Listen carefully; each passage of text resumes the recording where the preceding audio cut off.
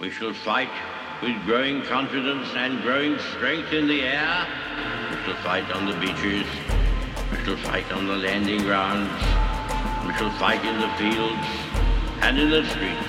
We shall never surrender until, in God's good time, the new world, with all its power and might, steps forth to the rescue and the liberation of people. In times of universal deceit, truth is the only rebellion left. Yesterday was June 1st, 2021, and President Joe Biden took to Twitter to issue this proclamation. Pride stands for courage. Pride stands for justice. And most of all, pride stands for love. Happy Pride Month, President Joe Biden.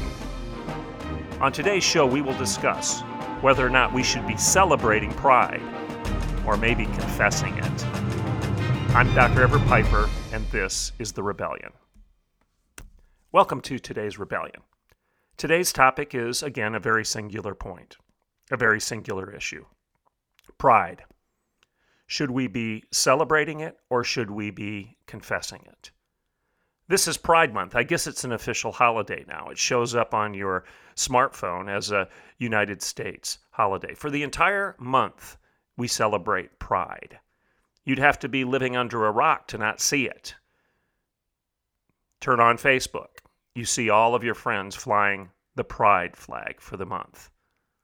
All the various different corporations across the nation have changed their colors, their official colors, to be the rainbow rather than whatever other official corporate colors they have in their trademark otherwise. You see the flag flying from churches and on church billboards. Pride. Even at the United States Embassy at the Vatican, they're now flying the Pride flag. Sidebar, I shouldn't go down this rabbit trail, but if you needed any more proof that Joe Biden is no more Catholic than my dog, there you have it. Supposedly the second Catholic president of the United States of America just issued an order that the embassy at the Vatican, the home of the Catholic Church, the Roman Catholic Church, a Catholic president, I put the word Catholic in quotation marks, just issued a proclamation, an order, that the embassy fly the rainbow flag, a flag that represents an attitude and a behavior that is antithetical to the values of the church for the past 2,000 years. Talk about arrogance. Talk about being condescending and smug. You enter into somebody else's home and you start waving a flag that represents the opposite of their values and their beliefs. Well, like I said, different issue, different topic, different show.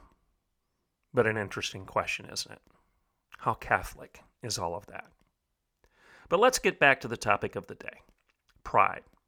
Joe Biden says it stands for courage. Joe Biden says it's synonymous with justice and synonymous with love. Joe Biden says to all of us, Happy Pride Month, as he lights up the world in rainbow colors.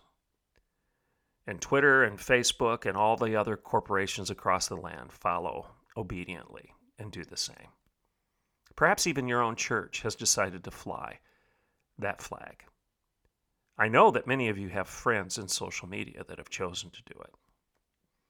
Pride. But today I'm going to suggest something. We shouldn't be celebrating pride. We should be confessing it.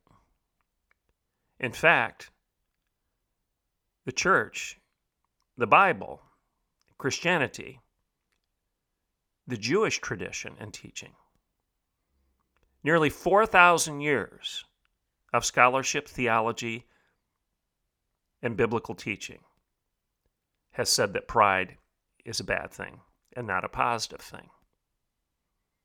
That's today's show. I'm going to use scripture, and I'm going to use C.S. Lewis as the context for making that point. Before I do so, however, remember that if you would like to subscribe to the Rebellion, if you would like to subscribe to the Rebellion, you can do so by going to patreon.com/ DREVERETTPIPER, patreon.com/Dr. Everett Piper. And don't forget my book, Grow Up. Life Isn't Safe, but It's Good. You can get it at any online bookstore that you choose to get your reading material from. Let's take an early break, acknowledge our corporate sponsors, and when I get back, we'll talk about today's topic, pride. What is it, and how should we, as a nation, as a country, as a church, as a community, as individuals, be responding to this celebration of pride? I'm Dr. Everett Piper, and this is The Rebellion. I will be right back in a couple minutes. Okay, welcome back to The Rebellion. Today's topic, again, is pride. And Joe Biden's proclamation and our country's celebration of it. I can't blame Joe Biden for all of this. We were doing it before he took the office. Pride. And I'm also not pretending that it's only represented by the rainbow flag, but what I do know is that Western civilization has embraced this as a virtue rather than a vice, as sanctimony rather than sin. Pride. Well, I'm going to suggest that maybe as we enter into this month-long celebration of pride, that all of our woke leaders, whether they be church leaders, whether they be political leaders, whether they be leaders on Facebook, whether they be leaders in your home, I'm going to suggest that this month-long celebration of pride is nothing more than smug virtue signaling, and that we would all do well to remember what C.S. Lewis told us, that pride is the most mortal of all sins. To quote C.S. Lewis, it is the complete anti-God state of mind. Close quote. So does pride stand for courage, Joe Biden? No. Does it stand for justice? No. Does it stand for love? Is it synonymous with love? No. As C.S. Lewis told us, and I'll take C.S. Lewis's writing and wisdom over Joe Biden's any day of the week, pride is the complete anti-God state of mind. The Bible. Pride goeth before destruction, and a haughty spirit before a fall. Better it is to be of a humble spirit with the lowly than to divide the spoil with the proud. Another Bible verse, a man's pride shall bring him low, but honor shall uphold the humble spirit. The Bible is replete, Old Testament and New, in its condemnation of pride. In fact, it could be argued that pride was the context for the original sin. Satan, in his pride, tempted Adam and Eve to be so proud that they didn't need God to tell them what was right or wrong, good or evil any longer, that they could define good and evil, right and wrong, all by themselves, thank you. And in pride, with Satan smiling by their side, they rose up and supplanted God, kicked him off the throne, and took that seat for themselves. That is the poster child of pride. Now, Lewis covers pride very explicitly, and he did so in his British broadcasts back in 1941 and 42. Excuse me. I'm taking some of my information in what I'm going to share with you for the next portion of the show from an article written by Chris Bollinger in crosswalk.com in 2019, December of 2019. So what I'm going to share with you right now is taken from his outline that he provides of C.S. Lewis's writing and speaking on the issue of pride. The article that I'm going to refer to is titled 6 Insights from C.S. Lewis on Why Pride is the Greatest Sin. Again, Chris Bollinger, crosswalk.com, 2019. Now, I want to remind you that Lewis, again, kind of came on the scene because he was an Oxford professor, an Oxford Don, and he had recently converted from atheism to Christianity. Great Britain was in the middle of a terrible war, obviously, World War II. And they had just suffered the systematic bombing of London for over 57 days and nights. London, your home. Just imagine that you're living in Tulsa, or you're living in Indianapolis or New York City or San Francisco or Washington, D.C., and you've been bombed by an enemy that's threatening to not only take over your nation, but take over the world. You've been bombed for 57 days and nights straight. Well, that was the situation in Great Britain at the time. The German air attacks had included this bombing of London for 57 days, and obviously the British population was a bit rattled. They were a bit rattled, wouldn't you be? Well, the BBC, the British Broadcasting Corporation, decided that they needed to try to comfort, that one of their key responsibilities was to provide courage and comfort to the British citizens. They wanted to reassure the people that they could make it through this. So they contacted C.S. Lewis because he was well-known. He was becoming a well-known Christian apologist, a defender of the faith. Somebody that just yesterday was an intellectual atheist was now an Orthodox Christian. They contacted him. Apparently, the director of the religious division of the British Broadcasting Corporation had read C.S. Lewis's work titled The Problem of Pain, and he liked it. And he thought that Lewis's depth of thinking and his conviction might go over well on the airwaves and his ability to communicate. So Lewis agreed to do this, and he started doing these 10 to 15-minute episodes on the radio show through the British Broadcasting Corporation, where he communicated weekly to the British citizens. Well, the first few of these broadcasts actually set the context for Mere Christianity, his classic work. And if you haven't read that, a sidebar, go do so. It's a classic defense of the rationality and the reason for Christianity. But anyway, after the first few talks, Lewis made a transition. He segued from an intellectual defense of Christianity to a discussion of Christian behavior. And obviously within that discussion, he included things such as personal morality, sexual morality, forgiveness and faith, and other Christian responsibilities. Within those talks, Lewis started talking about one thing that he called the greatest sin. That's his language, the greatest sin. And what was it? Well, you know what it is already. The sin that is worse than any other, the greatest sin, said Lewis, is pride. Here's something that he said specifically in his broadcast. There is one vice of which no man in this world is free, which everyone in the world loathes when he sees it in someone else, and of which hardly any people except Christians ever imagine that they are guilty of themselves. There is no fault which makes a man more unpopular, and no fault which we are more unconscious of in ourselves. And the more we have it in ourselves, the more we dislike it in others. The essential vice, said Lewis, the utmost evil, is pride. He goes further. Unchastity, anger, greed, drunkenness, and all that are mere flea bites in comparison. It was through pride that the devil became the devil. Pride leads to every other vice. It is the complete anti-God state of mind.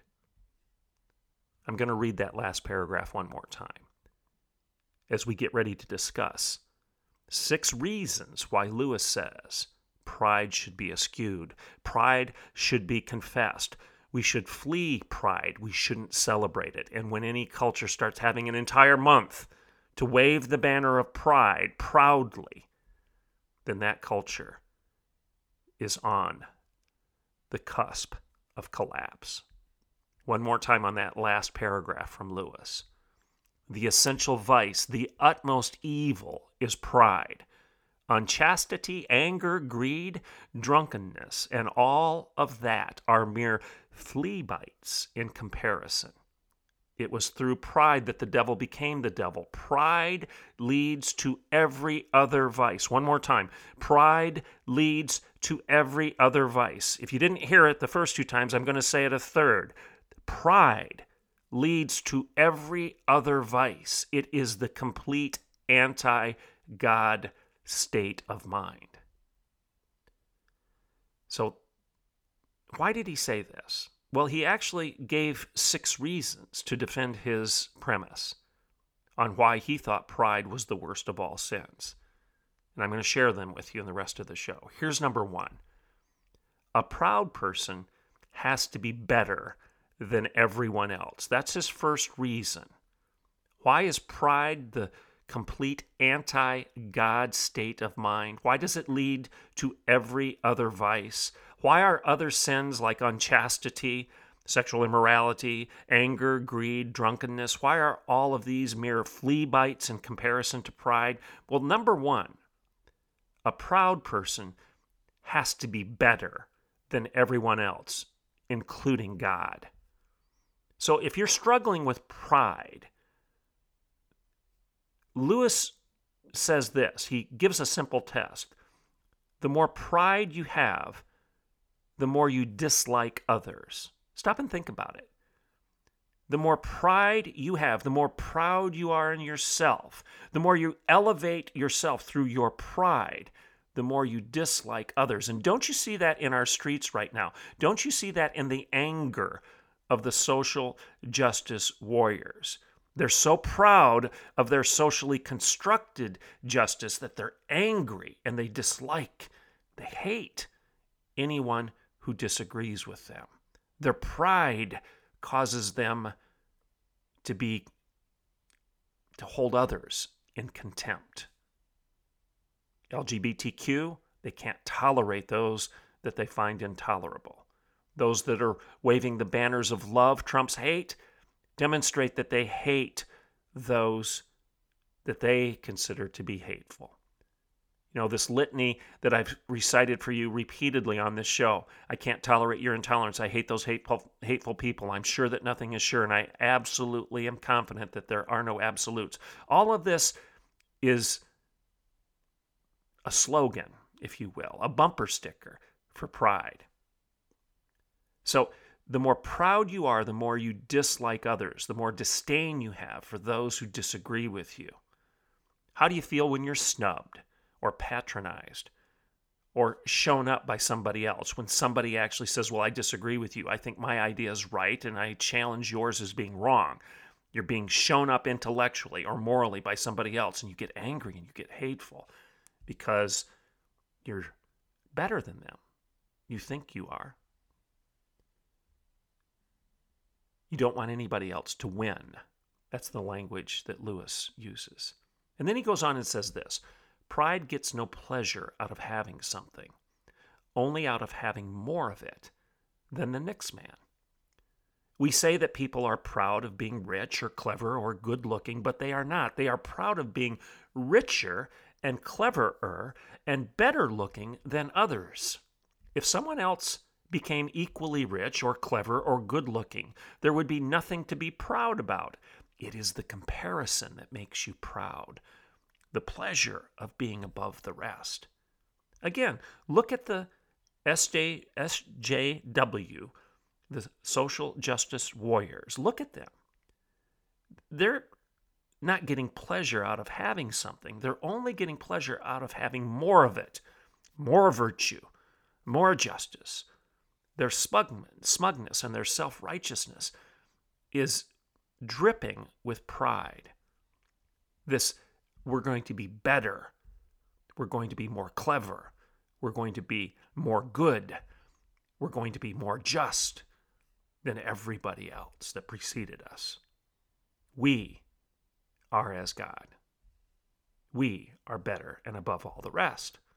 So the first reason that pride is the worst of all sins is it elevates you to being better than everybody else. And in fact, that's the goal. The attainment of virtue is not your goal. The attainment of having more of it than the guy standing next to you is. His second point, and we're not going to get to all 6 today. I'll cover the rest of them tomorrow. The second point is a proud person is never satisfied. Competing with others is not always a sign of pride. Competition isn't always prideful. But a proud person will always try to get more, even when he already has more than he needs. Sins such as greed and selfishness are the result of pride, says Lewis. And I quote him here. Let's take it with money, he says. Greed will certainly make a man want money for the sake of a better house and better holidays and better things to eat and drink, but only up to a point. And then he goes on. It is not the greed for more pleasure. It is the pride, the wish to become richer than some other rich man, and the wish for power. So, you're never satisfied. You always want more. Not because of your hedonistic wishes that you want to eat, drink, and be merry, for tomorrow you will die. That is sinful, yes. That is wrong, yes. But that's not really what's driving you. It's not the greed for pleasure that's driving you. It's the greed to have more than the other man. And by having more than the other man, being richer than the other rich man, to use Lewis's language, you acquire more power. You grab the ring, Tolkien's ring, one ring to rule them all, one ring to bind them. Which leads to his third point. And this may be the last one we can get to today. A proud person craves power, says Lewis. Power is what pride really enjoys. A proud person wants to feel superior to others, and power over others feeds our superiority complex. According to Lewis, we can see the quest for power in everything. Political leaders who demand more and more influence and control are craving power. And this pride-fueled quest for power leads to enmity between people, says Lewis. More from him. If I am a proud man, then as long as there is one man in the whole world more powerful or richer or cleverer than I, he is my rival and my enemy. Do you see that in the protests in the street? BLM, Black Lives Matter. If anyone has anything that I don't have, then they are my enemy. This call for redistribution, for taking from others who have earned it and giving it to those who have not, this is driven by pride. This pride-fueled quest for power leads to anger and enmity between people. Again from Lewis, if I am a proud man, then as long as there is one man in the world more powerful or richer or cleverer than I, then he is my rival and he is my enemy. Lewis characterized pride as the chief cause of misery in every nation and every family since the beginning of the world. One more time on that. Lewis characterized pride as the chief cause of misery in every nation, in every family, in every community, in every country, in every nation, in every church, in every family, in every individual since the beginning of the world. While other vices, such as drunkenness, sometimes bring people together, said Lewis, pride never does. It drives people apart. So Lewis's argument here is there are some sins that actually bring people together. I think of my friend Rosaria Butterfield, who lived as a homosexual, lesbian for decades and was an intellectual, an English professor at Syracuse, and how she finally came to Christ. But while she was sharing her testimony at my college one time, she talked about the one thing she missed from the community that she left, from the rainbow community, the community of pride, was they understood hospitality. They understood how to get together. They understood how to support one another. And she actually missed that. The hospitality, the community, the togetherness. So there are some sins, says Lewis, that actually have some redeeming value, I guess, is his point there. Drunkenness may bring people together. It's still a sin. He's not endorsing it. He's not condoning it. He's not saying go out and do it. But the temptation to some sins may bring us together. But pride never does. Pride drives people apart because pride is a pride-fueled quest for power. And once you get that ring, that's all that matters. When you have the ring of power, you do not care about anything or anyone else other than self. Self. Pride not only makes people enemies with each other, but it also makes people enemies of God, says Lewis. That's his point number 4, and I'm going to use this as the close. Point number 4 is pride makes you God's enemy. Pride not only makes you enemies with each other, it also makes you enemies with God. In God, you come up against something that in every respect is immeasurably superior to yourself, says Lewis. Unless you know God as that, and therefore know yourself as nothing in comparison, you do not know God at all. And as long as you are proud, you cannot know God. A proud man is always looking down at things and at people. And of course, as long as you are looking down, you cannot see something that is above you.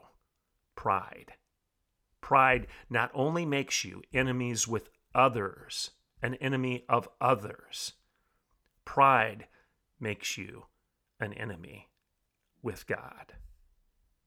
Why in the world is the church, is the conservative Christian community, the Orthodox Christian community standing back and saying nothing about the elevation of the greatest of all sins as something to celebrate for an entire month within our country right now? You should not, I should not, no one, Joe Biden included, should be celebrating pride. We should be confessing it. I'm Dr. Everett Piper, and this is The Rebellion.